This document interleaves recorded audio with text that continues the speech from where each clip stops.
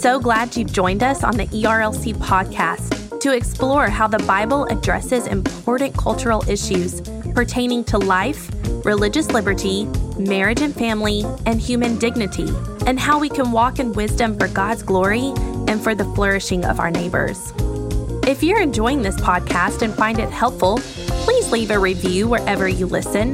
This will help more people find and benefit from what we're learning together. We are grateful for the time you take to join us for these conversations.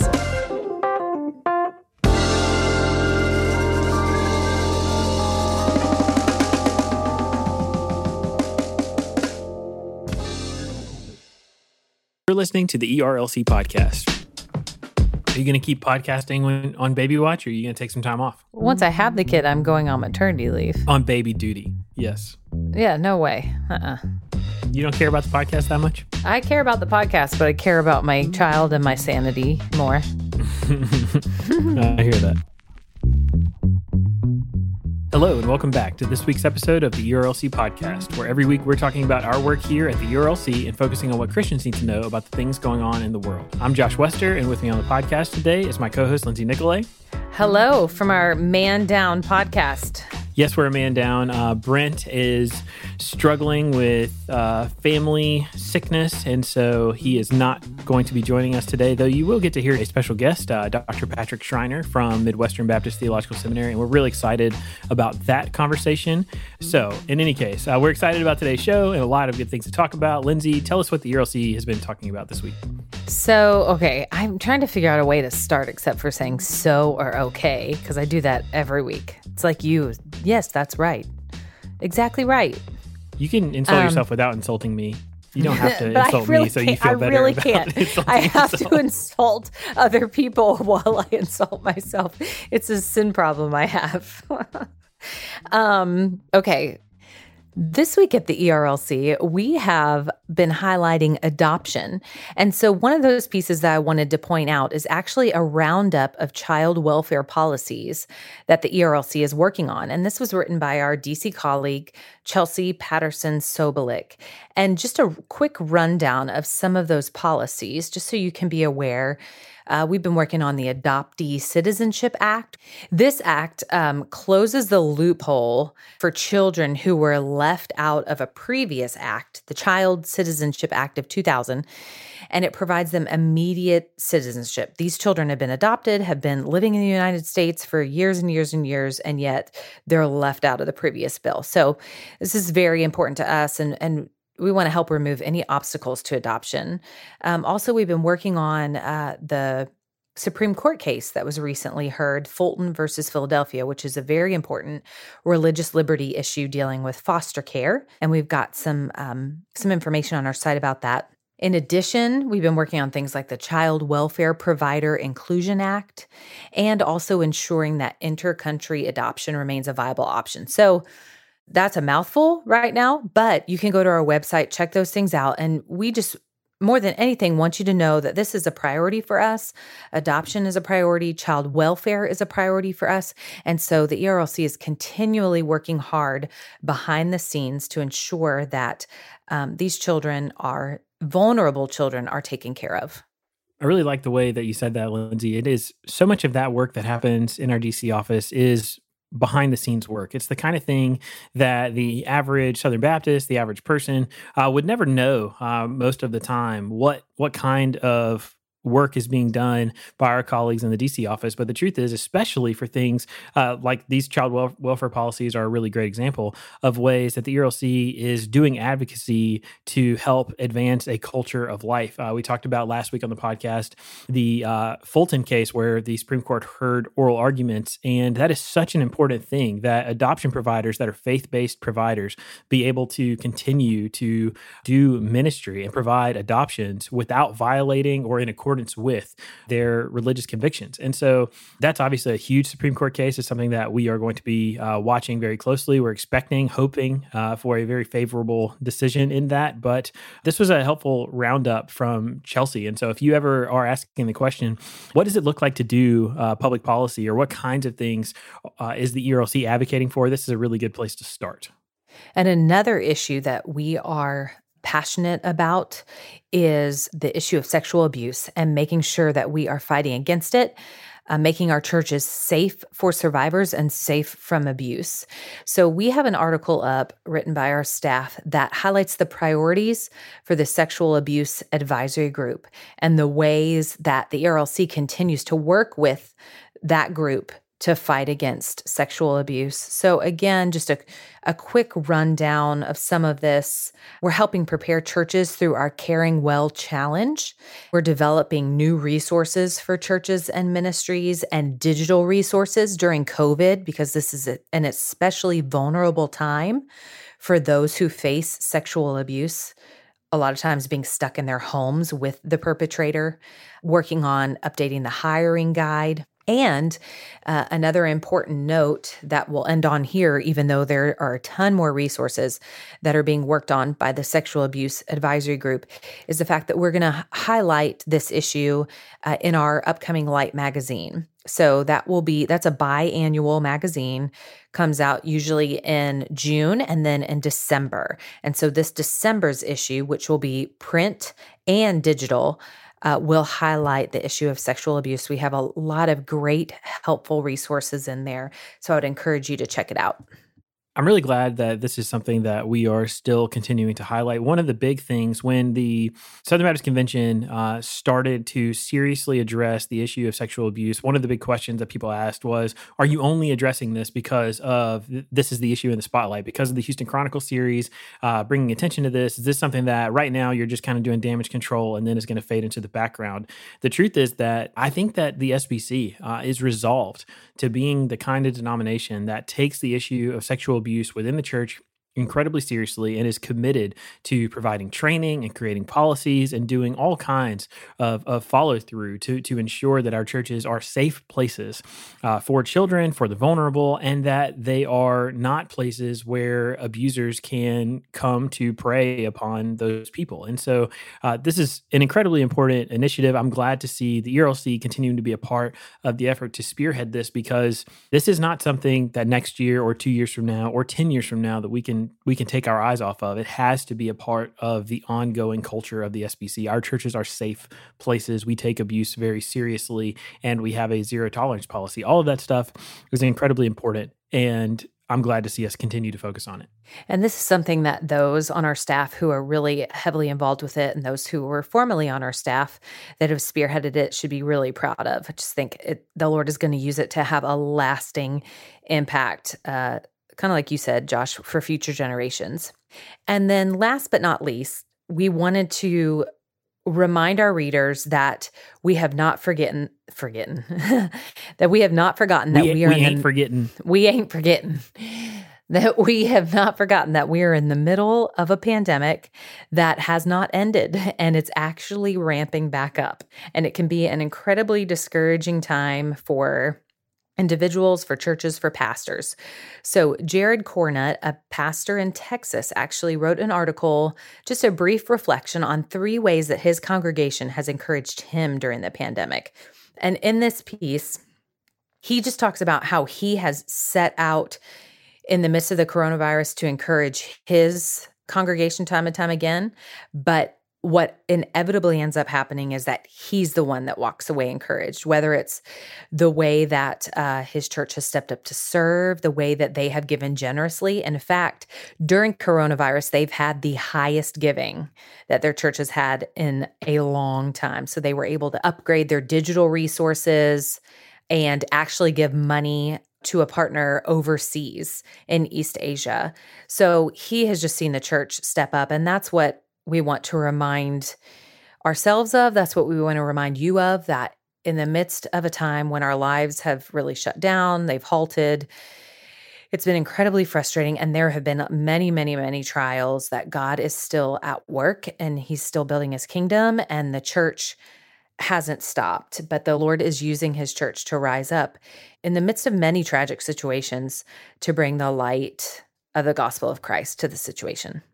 Well, Lindsay, I'll first say that when you said "rise up," all I could think about was that line from Hamilton. So that was really something. But oh, really? I thought of the Audra Day song. Oh, there you go. I think that's her name. But you're exactly right. Like we've talked over and over again on the podcast about the fact that the pandemic has really been a mixed bag. Like there have been obviously so many negative things that come along with it, but then there are just these small mercies. These are just real glimpses of God's kindness in so many different ways. And so this article is one where you just get to see in the life of a local church some of these really unexpected positive things. We've experienced that at our own church in certain ways of being able to go deeper in specific relationships. We've seen, I've heard reports from pastors and friends who are in the ministry across the country who have had these, record giving. They've had incredible discipleship stories coming out of this, but they've also had to deal with some unexpected difficulties. And so it's something for us to remember. I liked what you said about the fact that, the mission of the kingdom of God continues to go on, that the church continues to march forward, even in the midst of a pandemic, even in a time when church and ministry looks differently. God is continuing to work. The gospel is continuing to advance. And so this is something for us as Christians to be grateful for, that no matter what happens, that we know that God is still accomplishing his purposes and advancing his kingdom. And Peter tells us in the New Testament not to be surprised when fiery trials come upon us. I think that's more in the context of persecution, but it applies to many things about living in a fallen world. So we don't need to be surprised when these hardships come. We also don't need to be faithlessly surprised that the Lord shows himself and shows up in the midst of that and glorifies himself and works for the good of his people. So that's just a quick rundown of the different things that we've had on our site. I would encourage you as listeners to go and check that out yourself. But Josh, that's your look at ERLC.com. Hey, thanks for that rundown of ERLC content, Lindsay. Now we're going to move into our culture section. And since Brent's not here, I'll do my best to hit the highlights of what's going on this week, and we'll just get through it. So the first thing going on is still a contested election. So we are waiting for this kind of time between the times. We are at the end of the, presidential election, but still the Biden campaign is moving forward, putting all of the necessary things in place to create a transition team.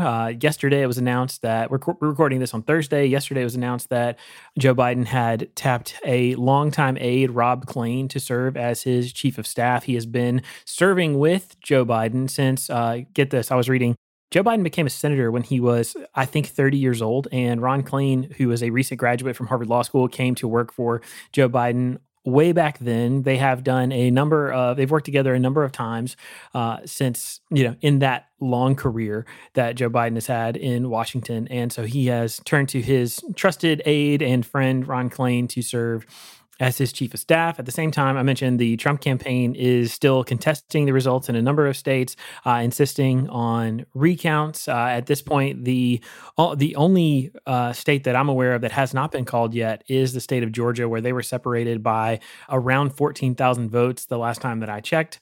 And yesterday, the state of Georgia announced that it is going to do a hand recount of all of the ballots cast in the presidential election to ensure their accuracy and to make sure that, with a race this close, they just want to ensure that Georgia's electoral votes are properly awarded. And it's clear through the different news outlets and such that Joe Biden is presumed to be the president-elect. As far as the way that the votes have come in, that there's really no way that Trump could get ahead. Is that true? That's right. Basically, in terms of like any kind of standard recount, there's no way, and we talked about this a lot on the podcast last week, there's no way in terms of anything that has happened historically that a simple recount would reverse the results of the election. The main reason being that the election was not decided by a single state. But if President Trump were to have a path to victory, he would basically have to see a number of states reversed. The call was officially made in Arizona, which is a state that President Trump would need. Pennsylvania was called for Joe Biden, which was another state that President Trump would need, and he would need to ultimately come out ahead in Georgia, which, they are, like we mentioned, they are going to do a hand recount. But as far as we see, Joe Biden is up by at least, by more than 10,000 votes, and we have never seen a recount reverse results by more than something in the low thousands. So it's incredibly unlikely, which is why all of the major news outlets have gone ahead and called the race for Joe Biden and have been referring to him as president-elect, because barring some kind of, unforeseen circumstances that are truly extraordinary, that this race is decided. Yeah, listening to the Dispatch podcast, I think maybe we mentioned that last week, has been helpful for me in understanding some of these things, because it contains people who have worked during election cycles and with polling and things like that.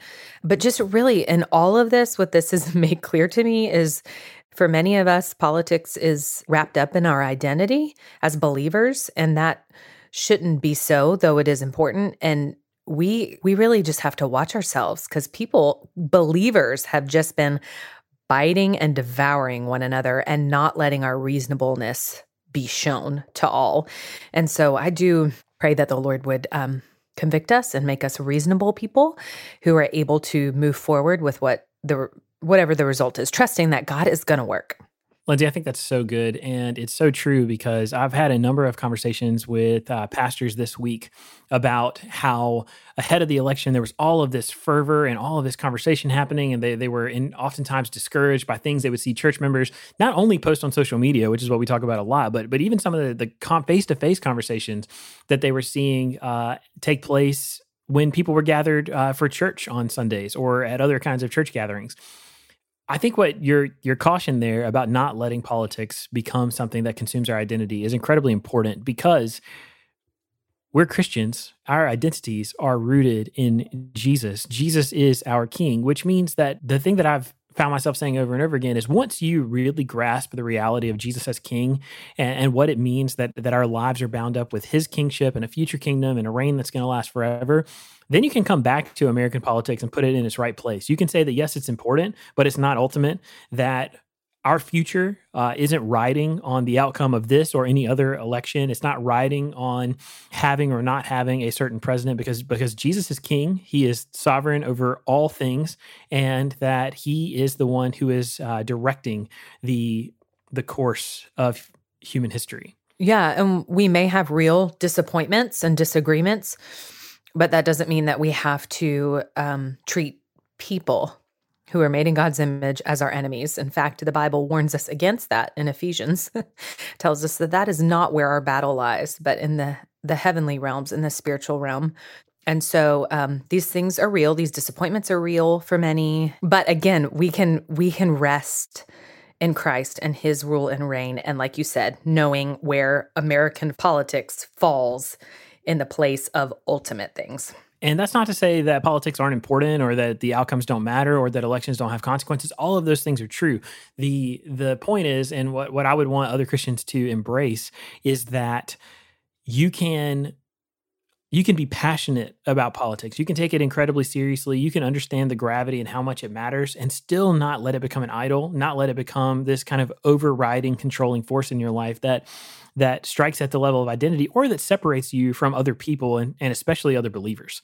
So more things on the election front. So we talked last week how it takes a long time to count all of these ballots. And in many races, things are still incredibly close. So it is decided at this point. We're confident that Democrats are going to retain control of the House of Representatives. If you, according to the New York Times right now, which relies on AP, which is historically one of the most accurate race calling services, right now the House stands at 218 Democrats, 202 Republicans, with a number of races still to be decided.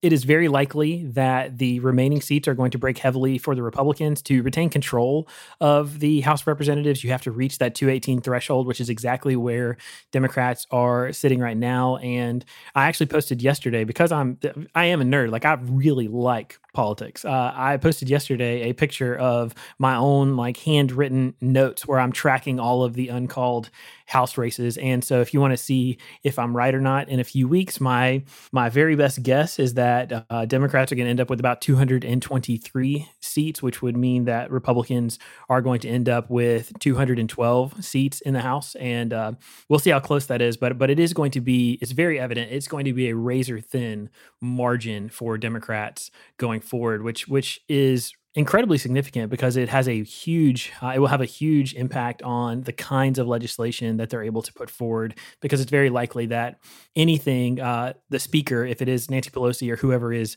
elected speaker, it is incredibly likely that they will have to rely on some Republican votes in order to pass many pieces of legislation, which is going to affect the kind of legislation they're able to put forward. Moving on to the Senate, we finally this week have received calls from two of the remaining or last uncalled Senate races, the one in Alaska and in North Carolina. And so that brings the current total for control of the Senate to 50 for the Republicans, 48 for the Democrats. And of course, that means that ultimately, control of the Senate, at least for the next 2 years, is going to hang on the state of Georgia. In Georgia, they have announced that they're going to do a runoff on January 5th for both of their U.S. Senate seats.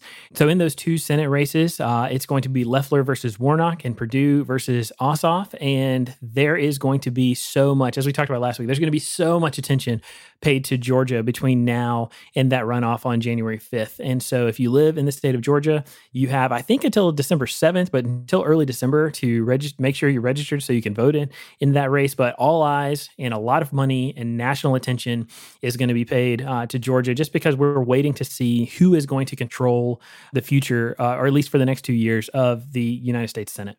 And then finally, to move away from the serious grind of politics, here's one random thing for you that Megan found for us to share. Here it is. So apparently there is a town in the state of Kentucky called Rabbit Hash, and Rabbit Hash has a tradition of electing canines to the office of mayor. And so this year, the new mayor's name is Wilbur, and he is a French bulldog. Lindsay, what do you think about that? Well, Wilbur, of course, reminds me of a pig, so I feel like he should have a little bit of a different name. But more importantly, what is a rabbit hash? What is a rabbit hash? Other than a place, Yes. I have no idea. Is it a type of meal or something? That's what it sounds like. This sounds like a good opportunity for either a real-time fact check or for a listener to write in and tell us what rabbit hash refers to. So yeah, you can just send us an email and let us know what's going on with that. So as Brent would say, huge news on the coronavirus front. On Monday, the drug maker Pfizer announced that an early analysis of its coronavirus vaccine trial suggested that the vaccine was robustly effective in preventing COVID-19. If that was a mouthful, Pfizer announced on Monday that their new coronavirus vaccine is 90% effective. And that's what we've all been waiting for. And so all of the signs here are really, really positive. And the company said that the analysis found that the vaccine was more than 90% effective in preventing the disease among trial volunteers. No evidence of prior coronavirus infection. And if those results hold up, that means that the level of protection would put it on par with highly effective childhood vaccines for diseases such as measles. Importantly, and the thing that all of us want to know, according to the New York Times, no serious safety concerns have been observed. That's a welcomed relief. Pfizer is one of many companies participating in the U.S. government's Operation Warp Speed, and one of many companies around the world racing to try to get a vaccine. Encouraging to us, Dr. Fauci said that all of this data is really, really promising, and that if things stay on this pace, that they should be distributing vaccine to those who are at highest risk or most in need by December, which is something that is just absolutely huge, because it means that early into next year, they will be distributing this vaccine more broadly. And waiting for the end of the coronavirus pandemic is something that basically unites all of us. I don't know anyone who's not anxious to be able to move on with their lives. The coronavirus news, though, or this news from Pfizer, is good because this week, ABC News reported that every state in the U.S. is reporting an increasing number of COVID-19 cases. And Monday, the United States passed 10 million cases since the coronavirus pandemic came in the early spring. I am so excited about this vaccine, and I do pray that it works out. It makes me thankful for all the researchers too, who are tirelessly working on these things, that the Lord would give them favor, that there could be a vaccine for this, because there's things that we don't have vaccines for yet. And also that it couldn't come at a better time. My husband, who works in the music industry, one of the larger labels or music groups He always keeps it up with when they're going back to work. And they said they're not going back to work until July of next year at the earliest, which is bonkers. And the spikes in the coronavirus cases have really been affecting us personally because we know several staff members who have had close family members or their own family members being affected by coronavirus, even though they are generally cautious. So this is good news, and we need to pray that the Lord would just give it favor. It is good news. And right now we're in the middle of a very intense spike. We're seeing about 140,000 new cases of coronavirus every day.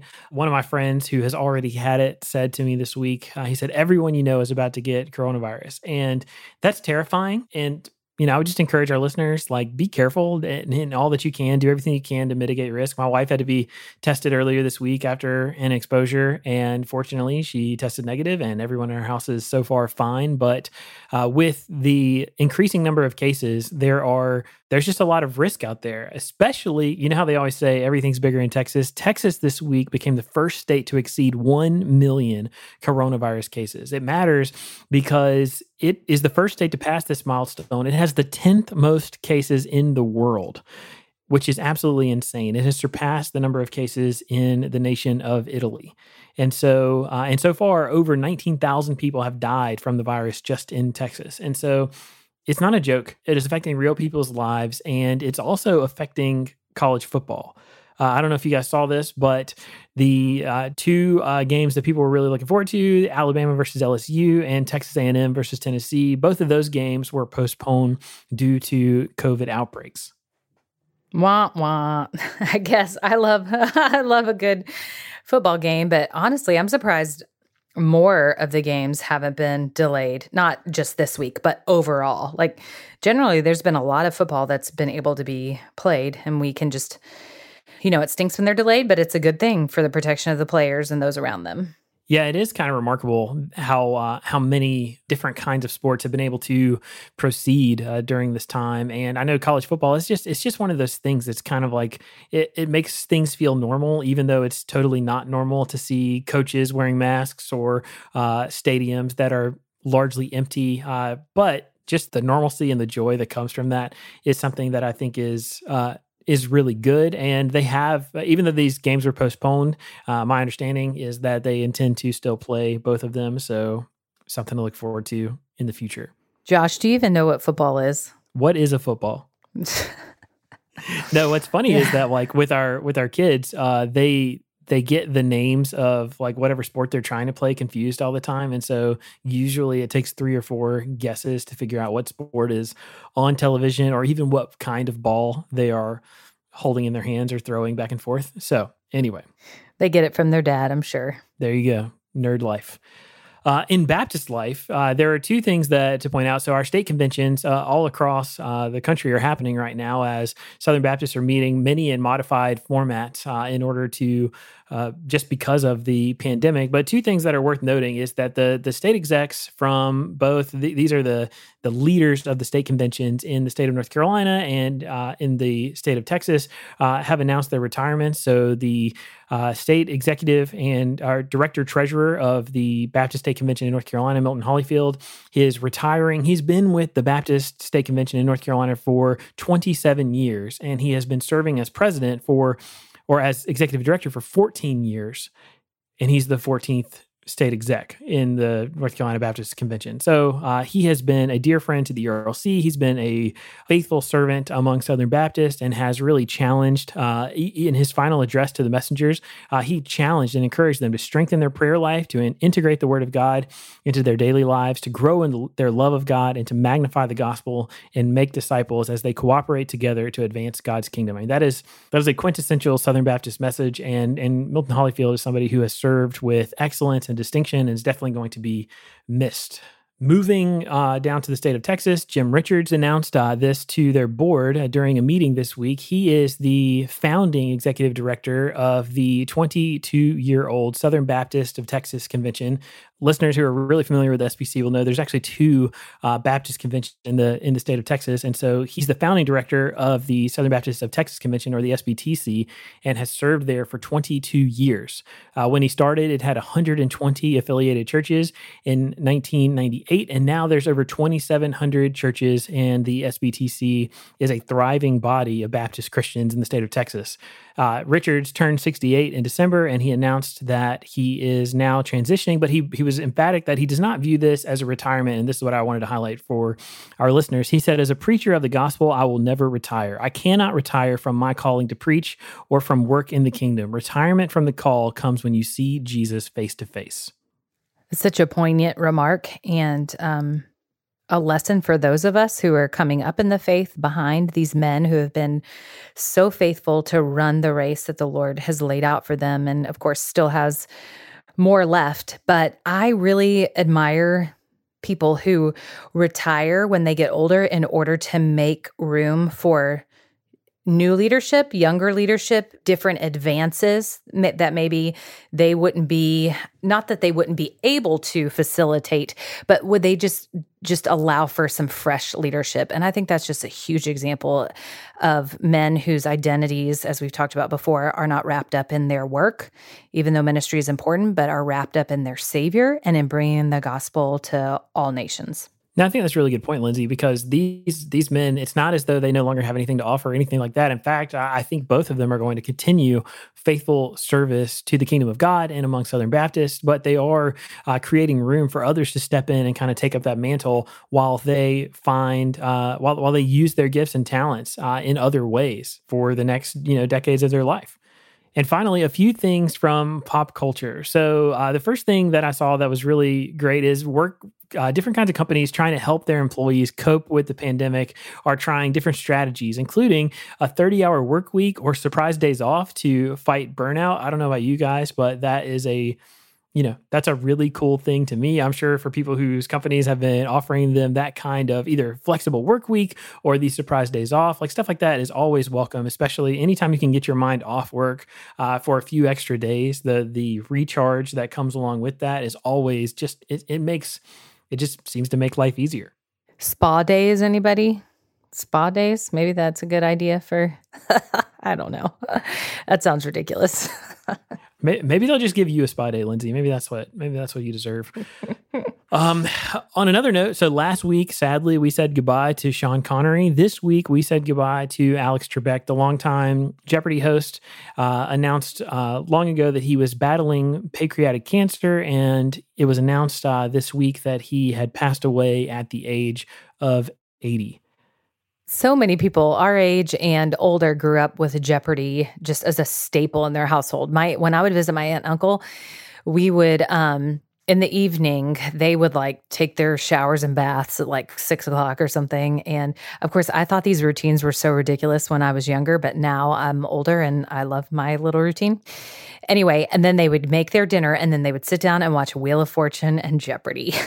And so I spent some time with Alex Trebek via the TV, and obviously I didn't know him, but what I have heard repeatedly about him in seeing some of the news coverage is that he really was the real deal. Same gracious guy on camera that he was off camera. And that's always an encouraging thing to hear about a celebrity. Now that's exactly right. And I have been watching Jeopardy basically my whole life, and I don't think it's ever going to be the same. I don't know how you move on from somebody who was so iconic and such a, as you mentioned, just kind of a staple like Alex Trebek, but it is certainly sad to see him go. And man, I don't even know. I don't even know. I don't even have good words to describe the way it makes me feel. It's just really sad. What I did hear as well is that the last episode with him as host will air December 25th, which I thought was, I'll use the word again, poignant. Apparently that's my word of the day today because I've used it several times. Sure. But I just thought that was a sweet thing. So tune in December 25th. Yeah. So lastly, we are celebrating Happy Plus Anniversary. And if you don't know what that is, it means Disney Plus has now been around for 1 year. And as Megan pointed out to us, it's because apparently Disney had the ability to see something that none of us could see, which is Disney apparently saw this pandemic coming.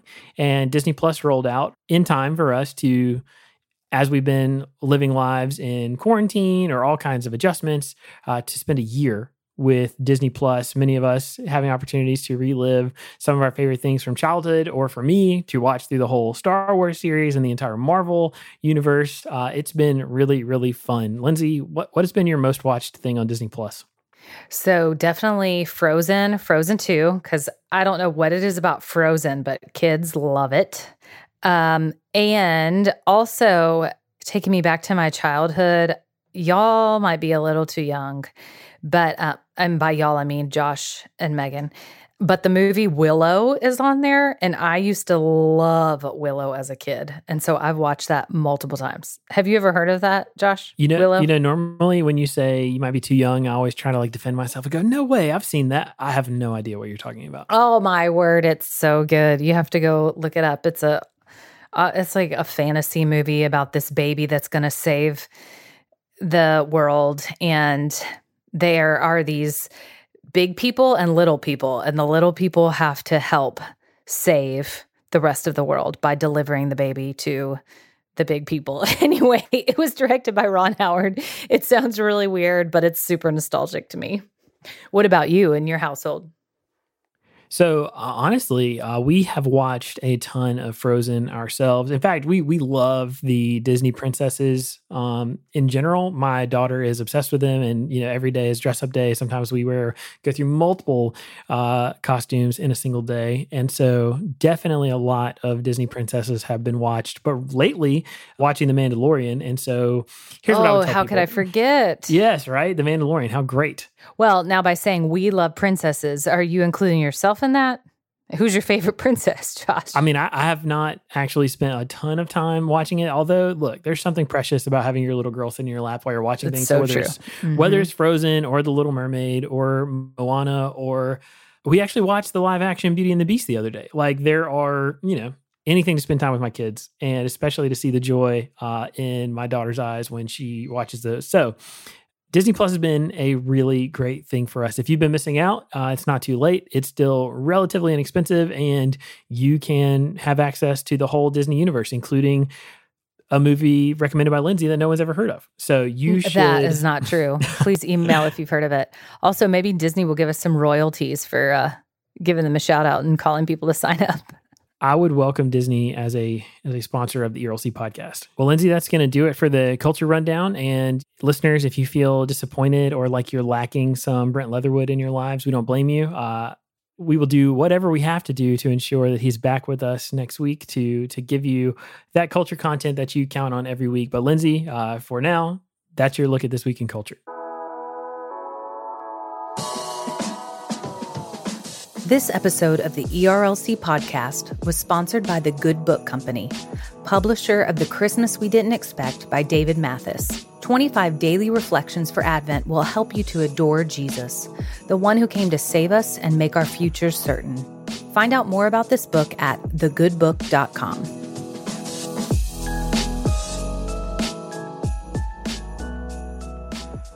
Well, we're really grateful for Patrick taking the time to join us today, and excited to have him back in the Southern Baptist fold at Midwestern, and for all of the students that he gets to interact with and shape and teach about the Gospel of Matthew, about the Kingdom of God, and as he leads them through their studies in New Testament. We are just really grateful for him and excited to see what God is going to do through him in the years to come. So Patrick, as we're getting started today, would you just tell us a little bit about yourself and how you're serving in ministry right now? And while you're at it, would you tell us one thing that God is teaching you in this season of life and ministry? Sure. It's so good to be here with you guys, Josh and Lindsay. So we just got here to Kansas City, Missouri in August. We moved from Portland, Oregon. I was serving at Western Seminary in Portland as a New Testament teacher for 6 years there. And then I just transferred over here to Midwestern Baptist Theological Seminary in Kansas City. So we're exploring the city and enjoyed some of the hot summer. And now it's turned cold. We actually had snow a few days ago, which surprised me. Being from Portland, we don't get much snow. And we're eating lots of good barbecue. And so we're just really excited to be here at Midwestern. I'm going to be doing a little bit more writing here and just serving the students here. And we've never lived in this part of the country. And so, yeah, we're trying to settle and excited about the future. One of the hard things about moving is leaving a bunch of friends that you got to know and church relationships there and colleagues. And so one of the things that the Lord has been teaching us just through this is the Lord gives you comforts in every place that you go. And so we've moved around a little bit. And the tendency is to maybe compare sometimes. This was better there, that was better here, whatever it is. But that the Lord is providing for you in different ways in each place. And so, especially in terms of relationships, we recognize it's a good thing to mourn the loss of friendships that you've had, because those were good gifts from God. And it's a good thing to lament that those are gone in some ways. I mean, I know they're not completely gone, but you're not seeing them in the same way. But it's also a good thing to accept the new things that the Lord is giving you here. So we've met so many people here in Kansas City, at the school, at the church, just in the city, that have been so kind and friendly and hospitable. And maybe the tendency, again, is to compare. But the Lord is giving us new gifts here and new relationships here to invest in and new people to talk to and to meet and to recognize that those are also gifts from the Lord. And so we're trying to press into those relationships and press into our church. And we're the type that just like to kind of jump in and get going right away. We don't want to take a lot of time finding a church or take a lot of time. We put an offer on a house like 3 days in here because we just want to jump in and start serving as much as possible. So transitions are hard, but the Lord also teaches you a lot through them. That's a good reminder for this season too, season of quarantine and COVID and a lot of loss for people, but also a reminder that the Lord is doing a new thing in a lot of our lives and in our hearts, and we should open our eyes to see and ask the Lord to see what it is that he might be doing. So, Patrick, that's just a good reminder, that lesson in the midst of a season of coronavirus and the season that is 2020 with so much loss, so much change for people. People are mourning a lot. There are also new things that the Lord is doing, and we can have hope in that. So thank you for the reminder to open our eyes and to ask the Lord to open our eyes to see what it is that he's doing and the gifts that he's giving us in the midst of this transition of a season. So you mentioned your transition teaching and moving from the Pacific Northwest to Kansas City. So what made you decide to make the move back to teaching at an SBC seminary? Yeah, so I was trained in an SBC seminary, Southern Baptist Theological Seminary, and I loved my time there. It was so wonderful and met so many great people and really grew to love the SBC in so many ways. And then we moved out, as I said, to Portland and worked at a school that wasn't officially connected to any denomination anymore. So we got a wide variety of students, which was also just really helpful to be exposed to different denominations and students that are coming from different backgrounds and things like that. But here at MBTS, their tagline mission is for the church. And I've been really influenced by just kind of a central vision for the church, that the seminary, the academy itself exists for the church. And Lord's just doing like a lot of really good things at this school.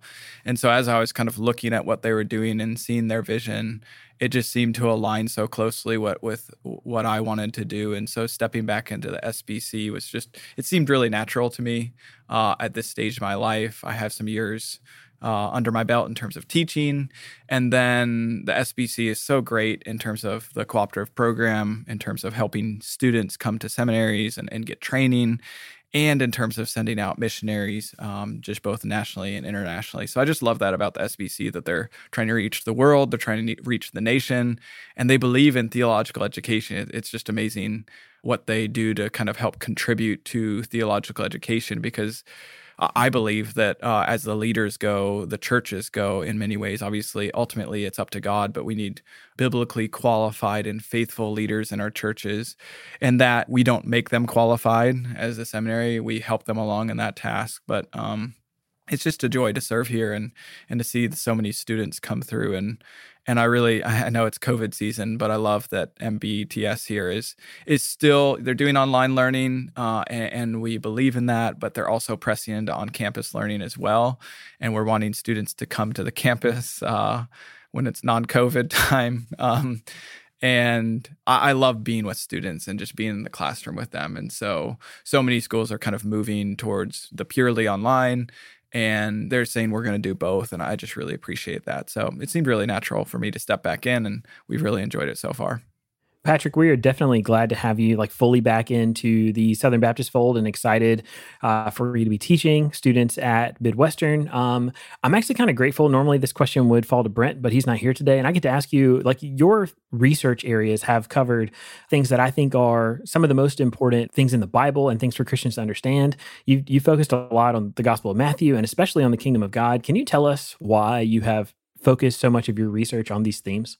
Yeah. So, I got into studying the Gospels because and this wasn't intentional, but sometimes you view the Gospels and you're like, well, there's 3 of the books that are about the same, and then you have John that's different.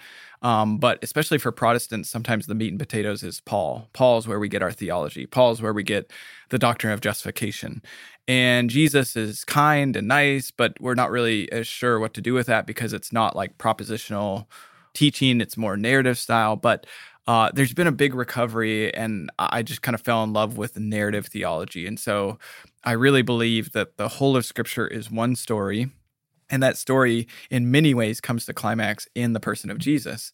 And so this is not to denigrate Paul in any way, but to see that the whole story of the Old Testament is being completed in Jesus himself, and that each of the Gospels is giving us a different view, similar but different view of Jesus. So in Matthew, he's a teacher.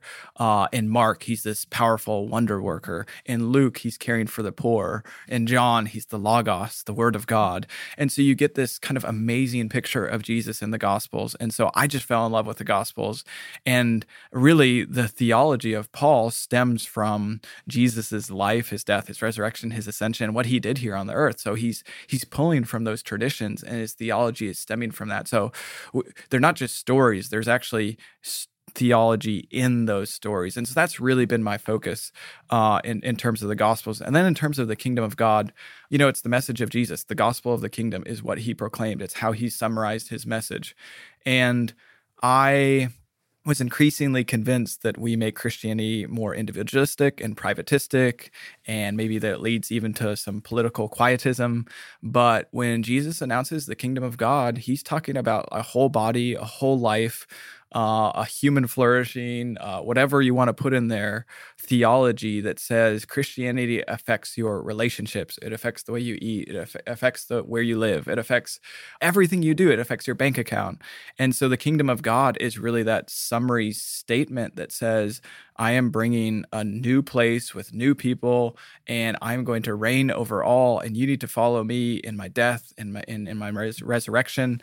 And so I think that just brings a bigness to the message of Jesus, and it applies to every person in every place. And I love that because the message of Jesus transcends all cultures and it speaks to everyone. And so I really want to focus on kind of that big community that he's creating and the new creation that he's bringing about. Such a good word, Patrick, and such a good reminder, and just made me, as you were saying, who Jesus is shown to be in the Gospels just made me worship him and want to know more about him. And kind of want to be back in seminary classes, kind of, but not really, if I didn't have to write a paper. MBTS has a PhD, so, you can join if you want. Nice. Yes. Oh, boy. You might already have that degree, but you can get another one. No, I don't. Oh, listen, we would need a burning bush situation at this point. But we can make that happen. Yeah, we can make that happen. But we've got a good marketing team. Yes, you do, I'm sure. Well, but for many of our listeners, they're not seminary students, and they either won't be called to seminary or they just don't have the opportunity, but they do read their Bibles and they do want to grow in their understanding of the scriptures. So is there anything you would say or encouragement you would offer to them about what to look for and or how to read their Bibles? Yeah, that's a great question. So one of the things I like to tell students, there's this famous line that goes around that says, the Bible wasn't written to you, but it's written for you. And I kind of want to just say, no, that's not true, because there's a divine author, and this is the covenant document that he has written to you. So I just want to begin with actually giving the Bible back to the church and back to the people and saying, that statement that the Bible wasn't written for you, but it's written to you. It's meant for you to understand that those, like the letters of Paul, were into different congregations. But the Holy Spirit is also speaking to us through those letters. And so I think a lot of times people are so scared to read the Bible and they're not sure what to do because they're like, oh, I've got to understand so much about the backgrounds and about where Paul was and when he was doing this and what was going on in Corinth and so forth and so on. And all of those things are good and they're really helpful, but we can also recognize that the Holy Spirit and God himself continues to speak to us through these scriptures, and he is speaking to us because there is one divine voice that comes to us. So I want to encourage people just to read the Bible, to commune with God. I always tell students, the Ark of the Covenant, in the Ark of the Covenant was the commandments, and that's where God's presence was. And so we like to talk about the presence of God a lot, but God has communicated with us in the scriptures, and that's where we meet with God. That's where he speaks to us. And I'm telling my kids this all the time because they're like, why doesn't God speak back to me when I pray to him? And there are times where God does miraculous things and he speaks back to us, but I keep telling them he speaks to you in his word. So that would be one thing I'd want to say. The other thing in terms of reading the scriptures is just to continue to encourage kind of a whole Bible reading, that this is one story, and to read large chunks of scripture, that the book of Exodus was meant to be read as a whole. The book of Romans was, and you're trying to get the flow of what they're doing and what they're saying, and that the two testaments are connected. And so it's one story and it all leads to Jesus, and we're supposed to see Jesus in all of it, and we're supposed to worship him, and to recognize that as you read the scriptures, they're referring back to these stories that were basically like, we quote television shows and so forth and so on. They're quoting what their culture knew at that time, and that's the scriptures themselves. And so knowing that Old Testament story especially helps us so much as we step into the New Testament, when Jesus says, or when John says about Jesus again in John 1, that I am the Logos, he's the Word. That should make you think back to Genesis and the Word that created all things. So Jesus is bringing in this new creation. And then in Matthew 1, when Jesus is introduced with this really boring genealogy, you're like, why is he putting a genealogy here? Well, because God had promised that he was going to make a new people through this one figure in Genesis. And so those promises are being fulfilled and accomplished as you begin reading those stories. So sometimes we step into it and it doesn't make sense. It's because we aren't understanding the flow of the whole story. And so getting that kind of big picture, I love to encourage students to see that. Gosh, Patrick, that was so good. And we just, on our podcast, we talk a lot about Christians and culture, but we want to always, as much as we can, bring these things back to the Bible. And so having like a New Testament scholar really help us understand what to look for, or even why some of these things that we're tempted to look over or pass over, like genealogies, are important, is really, really helpful. We can't let you go, though, without bringing up your dad. Most of our listeners, or many listeners, might not know, but your dad is a legendary New Testament scholar. Lindsay and I both had him as a professor when we were at Southern Seminary. And we just wanted to ask you a couple of quick questions, because he's a man that we admire and have learned so much from. So, you having grown up with him, here's a couple of questions. Like, is it weird for you to have be in the same field of academic scholarship with your dad? What is something that you would say is maybe the biggest thing or really important lesson that you've learned from him? And then finally, just for fun, who is it? Because he has kind of a unique style. Who is it that does the best Tom Schreiner impression? That's a great last question. Maybe I should begin with that one, because that one is really what everyone is here for. The problem is, though, I don't have a good answer. I think it was some student that I can't remember their name that came through. Usually it's not like the other seminary professors, because they're not comedians, but you get a few students that come through that are like actually really, really funny. Not saying those other profs aren't funny, but they're like good at impersonation. So I feel like there's been a few students, and I can't remember their names, who have come through back in the day, and they were bold enough, like with my dad, to actually do an impersonation in front of him because they got to be good friends. So I can't give you a name. Maybe that's divulging too many secrets too. But there's been a few students who have come through who are good at impersonations, and they do great impersonations of my dad. And it is pretty easy in some ways if you've taken him for a class. So I can totally believe that. And then in terms of, is it weird being in the same field of scholarship? Yes and no. I'm not very self-reflective about this in some ways. It's nice. It's actually really nice because whenever I have questions, I can just call him and be like, "Hey, what's going on with this debate? Tell me what's happening." So that's amazing. It's a little weird when we get confused or when someone assumes like I do the exact same thing as him in terms of the scholarship. So that's kind of weird in some ways because they're like, "Oh, you wrote this book," and I'm like, "No." So I've had people like at church who aren't involved at all with the seminary or anything, and they would quote my dad from Romans, and they'd be like, "Oh, you were quoted today," and I was like, "Yeah, if it was in Romans, it's probably not me. Maybe in Matthew, it might have been me, but it was probably my dad." But that's kind of funny things that happen with being in the same field. But honestly, it's just a blessing. It's fun to do that, and yeah, we didn't even realize this, but we are actually contributing to the same commentary series. So maybe it's happened before, but you have a father and son in a commentary series, which is kind of fun to do. So he's doing, he did 1st, 2nd Peter and Jude, and I'm doing Acts in the same commentary series. So that's kind of fun. And then the other question was, what's the biggest thing you've learned from him? The biggest thing I've learned from him, I would say, is just from his example of he practices what he preaches. And so, unfortunately, too often you find people who know a lot, but they don't live it. And he truly lives it. And so if he says something, I was able to watch his life and watch his conduct, as the scriptures say. And he really loves people. He really loves the word of God. He really cares for them. And so the scriptures are supposed to have a transforming effect upon our lives. And it's had a transforming effect upon his. And that has had a transforming effect upon me. And so I'm a firm believer that you don't actually truly understand the scriptures until you're transformed by them. Because to understand is to be changed by them. There's no such thing as understanding without being changed by them. And so just watching his changed life through the scriptures, I always encourage my students that really the end goal here is to become more like God, to be transformed by him as we behold his face. So now it's time for the lunchroom, where every week we tell you about the things we've been talking about with one another. I think next week we're going to make Brent come with like a full list of lunchrooms. But for now, Lindsay, tell us what's on your mind. So I saw this clip on the Today Show, actually, this little girl who her mom's talking to her and asks her what God's name is. And the little girl looks at her mom and is like, duh, Howard. And she's like, what's his name? Howard. And she's saying Howard. She says, God's name is Howard. And she's like, Howard? Why is his name Howard? What are you talking about?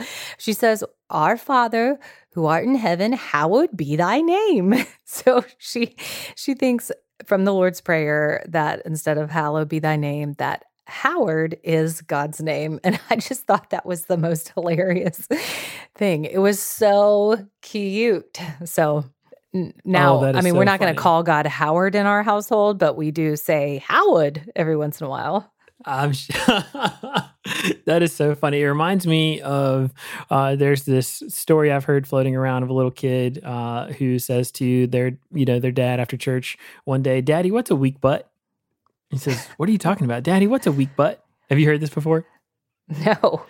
Oh, it comes from this song, "Jesus Loves Me," and he says, Jesus loves me this side. But anyway, we get to the part, they are weak, but he is strong. It's like, what's a weak butt?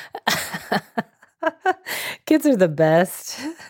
So for my lunchroom this week, it's really simple, and it comes from this clip that I saw floating around online, and it is what I have to describe as maybe the most epic hole-in-one of all time. So there's a link to it in the show notes, but basically, instead of, hitting the ball in the air, the golfer just hits the ball incredibly hard, skips it across the water. It goes straight across the water, bounces up onto the green, and then takes this really long route, but ends up being, like I said, it ends up being a hole-in-one. And it is just one of the most remarkable things I've ever seen. I probably watched it, 5 times in a row when I first saw it. So if you have yet to see this, it's the link's there in our show notes. Click on it. You can watch what I would describe as the most epic hole-in-one I've ever seen.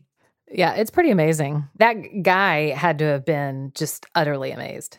Oh, for sure. Because the thing about hole-in-ones is that there's no way There's no way that he knew that that ball was going to go into the hole. He was just trying to get it onto the green. But the fact that it was just a perfect shot. It was stunning. So again, if you haven't seen it, definitely take the time to watch it.